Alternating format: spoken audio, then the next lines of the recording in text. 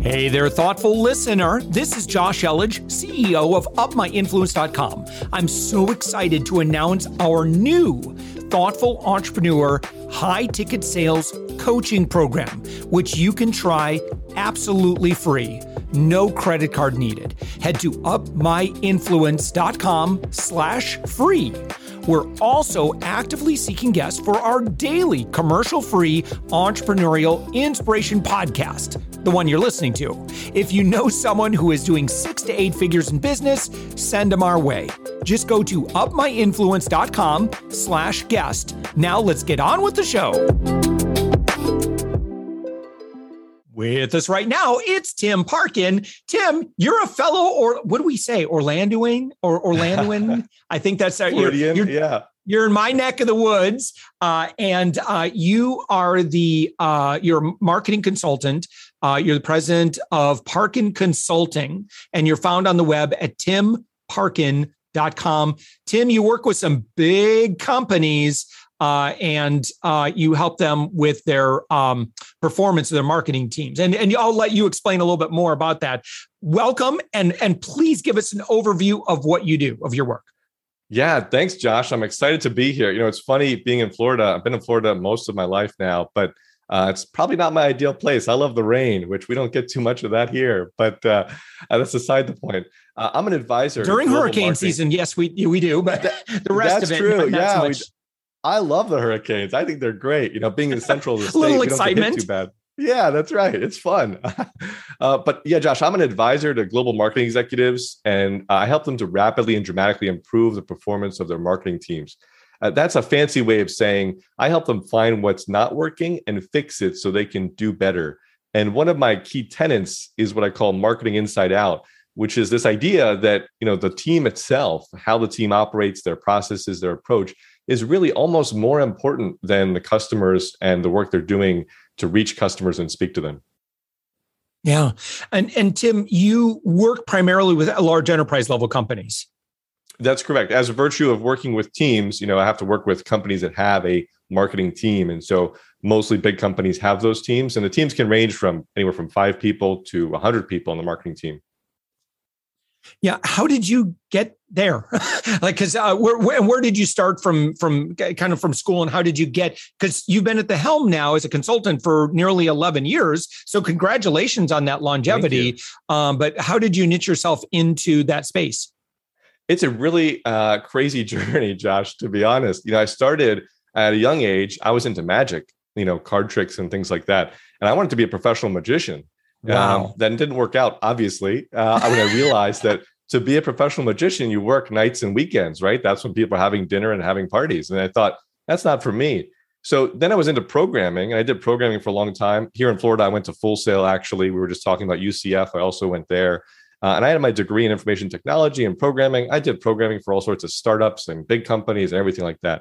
But what I realized along the way is that they didn't have a programming problem. They didn't have a development problem. We were building products and software, but they weren't getting customers. And that's when it clicked with me. I realized they don't have a product problem. They have a marketing problem. And so I really got interested in marketing and dove in head first. And I've found, and we can unpack this more if you'd like, that marketing is about people and how they think and how they behave. And that's a lot of where my passion for magic comes from. It's understanding how people think, how they respond, how they act, and tapping into that to influence them in different ways. Yep. I think that's absolutely brilliant. And, one thing, so my background is on the consumer side of things, understanding and leading on consumer behavior and trying to create a more sophisticated consumer. And I'm sure, Tim, that you could probably talk about this, but the level of sophistication and intelligence and awareness and the amount of resources that everybody has today, as opposed to 15, 20 years ago, and the level at which we leverage those resources is, it's a whole new world that's never existed on the planet before, just about that interconnectedness that we have. And it's really changed the game for marketing. Oh, it absolutely has. We're surrounded by information and access and data. We have voice search, and we have texting, and we have, social media platforms, and everything's at our fingertips. I can sit in bed and order new stuff from Amazon that will come, next day or even same day in some cases. So you're right. The consumer has all the power and they have so much access to information and data. But at the same time, right now, what we're seeing is this battle, this war on data and data privacy. And now consumers are trying to, take hold of their data and their information. And so that's a big challenge for marketing, because now it's how do you get that data and leverage that data and use it correctly from consumers if you're not going to have access to it. And so we saw it this year with, Apple and the iOS changes, Facebook and the data privacy changes there. So it's a big battle between marketers and consumers and that access and data that we all have and can share. Yeah. Okay. So how might a company know that they need you? Like, what's that pain point? How might they see that within their organization? Go, better call Tim. There's two cases that are really common. The first is that they're growing and they hit a brick wall and they realize we were growing, something changed. What do we do now? And that's pretty common. But the second, which you may not think is common, is also frequent. They're growing and they realize we're not growing as much as we could or should. How do we keep growing and grow faster? And so I help companies to accelerate their growth in that way. And so, for example, one of my clients is a really big company. They were acquired, hundreds of millions of dollars. And then they realized, now that we've been acquired, how do we propel this growth? How do we make this investment that was just made into us pay off? And so that's what they brought me in. So those are the two cases. And both of them, it's the same set of problems, finding those bottlenecks, finding those opportunities, and then exploiting them. Yeah. When you talked about this concept of understanding the audience, what work are you doing there? And where do you often see a disconnect? I mean, I've got my own opinions on what I see a lot of marketers. I don't think that they consider their audiences with enough respect is one of my biggest complaints I see around a lot of marketers. Is oftentimes consumers are reduced down to just numbers and they're not treated like intelligent human beings, just like themselves. That's my observation. That's my bias, but I don't know what you've seen. Yeah, I think that's a very fair bias. And a lot of people do look at consumers as numbers. I'd say also when I talk to my clients, I say, when's the last time you talked to your customers? And they all say the same thing. We're very customer centric. We're so customer focused. We talk to our customers all the time, right? You've heard this. And then you look at what they actually do and they never talk to their customers. They have no clue what their customers are doing and thinking and saying. And their idea of talking to their customers is, we sent a survey out last year, or we did a research report, a year and a half ago, or we did a, NPS, Net Promoter Score, and we have that set up and we get a bunch of high numbers. That means absolutely nothing. You have to actually go out on the streets and talk to customers and really get to know them. And so with my clients, we do a lot of customer interviews, a lot of usability testing, and we get a lot of voice of customer research because that stuff matters. Yeah. So how do we gather that information then? How can we make that a much better, bigger practice of truly, rather than just like once a year, we send out, hey, you want to take a survey? Click here. No one wants to take a survey. And the data you're going to get are going to be, it's horrible data, because which segment of your audience would say, okay, sure, I'm really busy right now, but you know what? I'm going to put that all aside so I can take your survey. I don't. How do we do that? How do we do that better? Because my illustration just points out how ridiculous, how silly that is. That's not good data. But how do we get better data? Well, I'll tell you one simple trick, and then I'll tell you, what I think is best practice here. The simple trick is to read reviews of your competitors and your own products. And if you go on Amazon and read reviews, you can find a lot of interesting insights from customers expressing their pains, their frustrations, the things that they loved about a competitor's product, et cetera. And my wife sent me something really funny the other day. Yankee Candles is having a real big problem on Amazon reviews right now because a bunch of people are saying they can't smell the candles because they have long COVID or COVID and their smell is affected. And it's I just saw a news story about that. Yeah. Yeah, it's crazy. So how do you combat that? But reading reviews is one way to find out insights from customers and see, again, what do they like? What do they not like? And you can use those in your ads, in your ad copy, in your emails, in your marketing, et cetera. But the best way, I'd say, one of my clients is in the pet industry. They're a global manufacturer of non-food pet goods. And almost all their employees have pets themselves. And so if you think about it, they are their own customers. Forgive the pun, but they eat their own dog food, basically. They have pets, and so they use their own products with their pets, and they get that feedback loop. And so that's the best case, is if you can have employees who basically are customers, or said another way, if you can hire customers to be your employees, then you have the ultimate feedback. You have the ultimate source of truth, because now you are the consumer and you know exactly what a consumer would feel and how they'd want to be marketed to and what they'd be looking for. And this is where community comes in. If you can create a community of your best consumers, your best customers, then you can get that data from them. You talked about survey and people don't want to answer a survey. When you have a community of VIPs and you treat them as VIPs, they're more than happy to give you feedback, participate in surveys, and do all sorts of things for you. Yeah. What do you do, Tim, for your own marketing?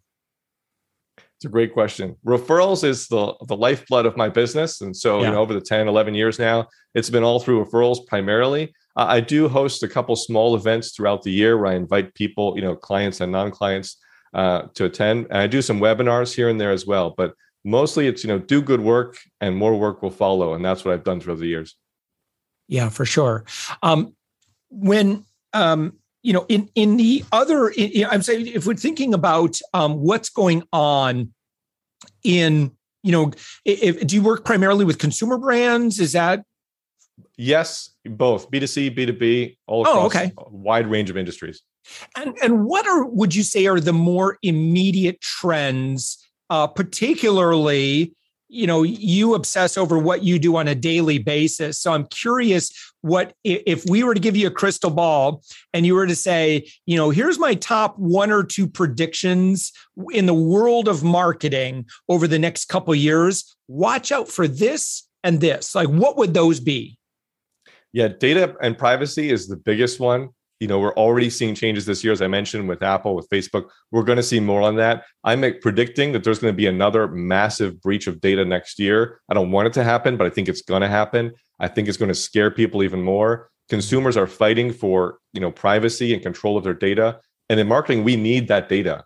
And I can't tell you how many massive companies don't have first-party data. That's like, data that they own about you, your name, your email, things like that. They're relying on advertisers' data, third-party data, so they can't market to you if they lose that data. So Apple, Facebook, Google, there's going to be more privacy changes there that's going to hurt marketing, but help consumers. And again, that's a double-edged coin, right? We want to protect consumers, but we also need to be able to market to them. And so that's a big balance. The second is sensitivity. There's a lot of sensitivity that we've seen this year, a lot of awareness that I think is positive and good. You're going to see marketing and brands be more attuned and be more sensitive in their approach and avoid delicate topics, or be more inclusive and more diverse, for example. The third thing I'd say is video. Video is here to stay. The pandemic has put us, on Zoom, for example, and video is going to become a mainstay. You're going to see a lot more video everywhere. We've already seen TikTok and YouTube Shorts, and Instagram now diving into video full stream. So video is another massive thing we're going to see in marketing next year. Yeah, for sure. And so for big companies that want to leverage video well, how can they do that in an authentic way, in the way that connects with consumers? Is it always just having a separate spokesperson that's a little bit removed from the brand? Or, should the CMO actually get on video and say, "Hi, I'm the CMO," and actually get to know the people, within the organization? I don't know. Yeah, they absolutely should. And I love that you said authentic, because that's really what it's all about. These overproduced videos and commercials, they're great for TV, which is dying, by the way. And they have a place. You don't say. But we need to be authentic. And you look at T-Mobile, with their former CEO, who would just started the Uncarrier movement, John Legere, and he was on video all the time. He would have slow cooker Sundays where he'd live stream and just, cook something and chat with customers. He would give away stuff on his live streams, but he created connection and a real authentic connection relationship. That's what every business should be doing. These companies think that they are a company, and they're not. It's a collection of people serving other people. And when you think about it that way, when you treat it that way, you can really connect with consumers. I love it. So someone's listening to our conversation right now. Rewind back about 30, 45 seconds and just listen to that little bit again, because I think that was just so on point with, again, my understanding of consumer behavior is we're looking for it. Like we people don't do business with objects and things and even services or even products, right? People do business with people. It's human to human. What do you value? What do you care about? When I buy into this brand, what am I buying into? Is it just a widget or is it something bigger than that? And what do you as a human care about? I remember way back in the day, Charlie Ergen, the CEO of Dish Network, he's like, listen, we got a platform, so he would do Charlie chats. We would just answer questions. And it really back then, I can't speak for the company today. I don't know what they're up to. But I know back in the day, I remember Dish was just such a community versus DirecTV. Again, market, is this a good example? I don't know. But all I know is I remember as a consumer of Dish, like, man, DirecTV is boring old corporate, and I love Dish in this community, and we're rebels and blah, blah, blah. Like, I just think there's just so much opportunity to be more visible, to be more accessible. And guess what? We have so many tools at our disposal to make it so easy to connect with your audience rather than just sitting up in your ivory tower or up in, in the penthouse suite in your, in your office. That's not where the people are. Well, I think what's really interesting what you were saying, Josh, is it's so easy too, right? Like, this isn't expensive. This isn't complicated. This isn't some mystery. It's just putting in the work and having that perspective and having the support and the buy-in to do this. Like you said, we have all the tools, we have all the resources, we have the people. We just have to make the time to do it. And I'll give you a really good example of this. HarperCollins in the publishing industry, has a young adult division, and they got one or two of their interns basically to start a YouTube channel. And they said, go do a YouTube channel. We don't care. Do whatever you want. Well, guess what? It became this massive feature of their young adult division, has millions of views, hundreds of thousands, if not millions of followers, subscribers. And it was this wonderful thing because they said, let's go be authentic and have real people represent us and talk with our community. Well, then they said, this is such a great thing. Let's take it over and make it corporate, right?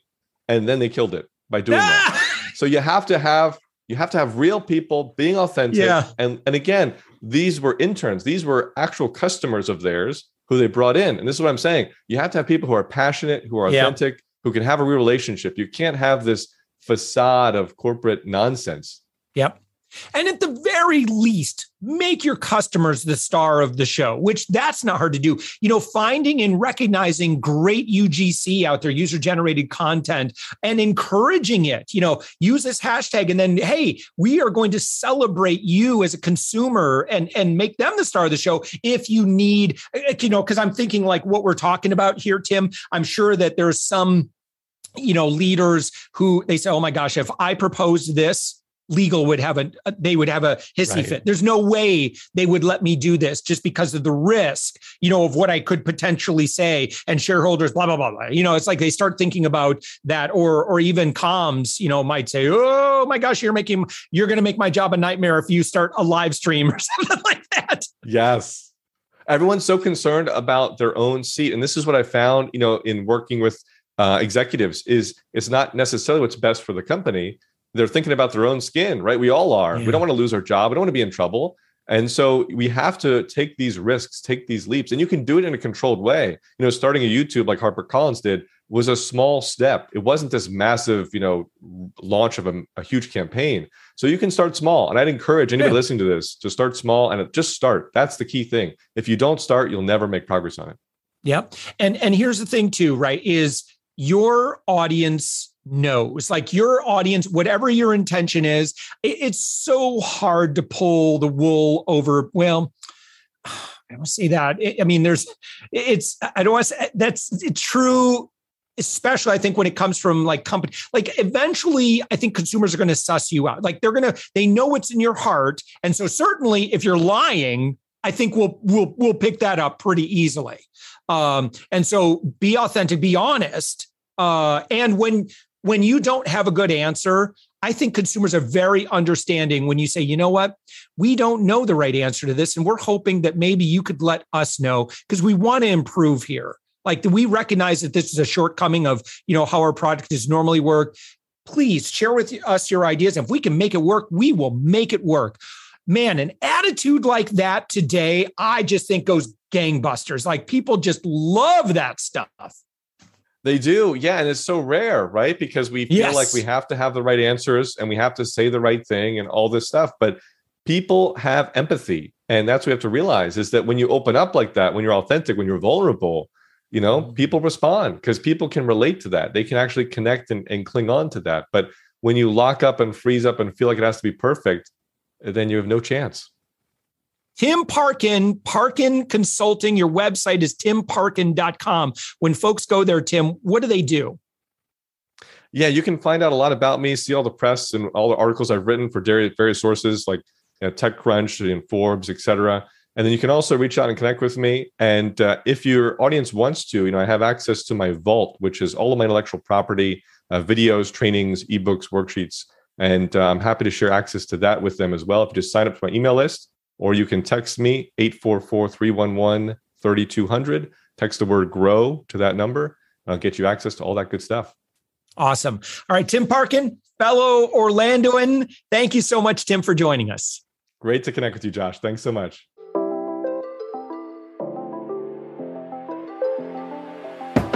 Hey there, thoughtful listener. This is Josh Elledge, CEO of UpMyInfluence.com. I'm so excited to announce our new Thoughtful Entrepreneur high-ticket sales coaching program, which you can try absolutely free.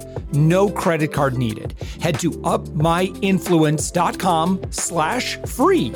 We're also actively seeking guests for our daily commercial-free entrepreneurial inspiration podcast, the one you're listening to.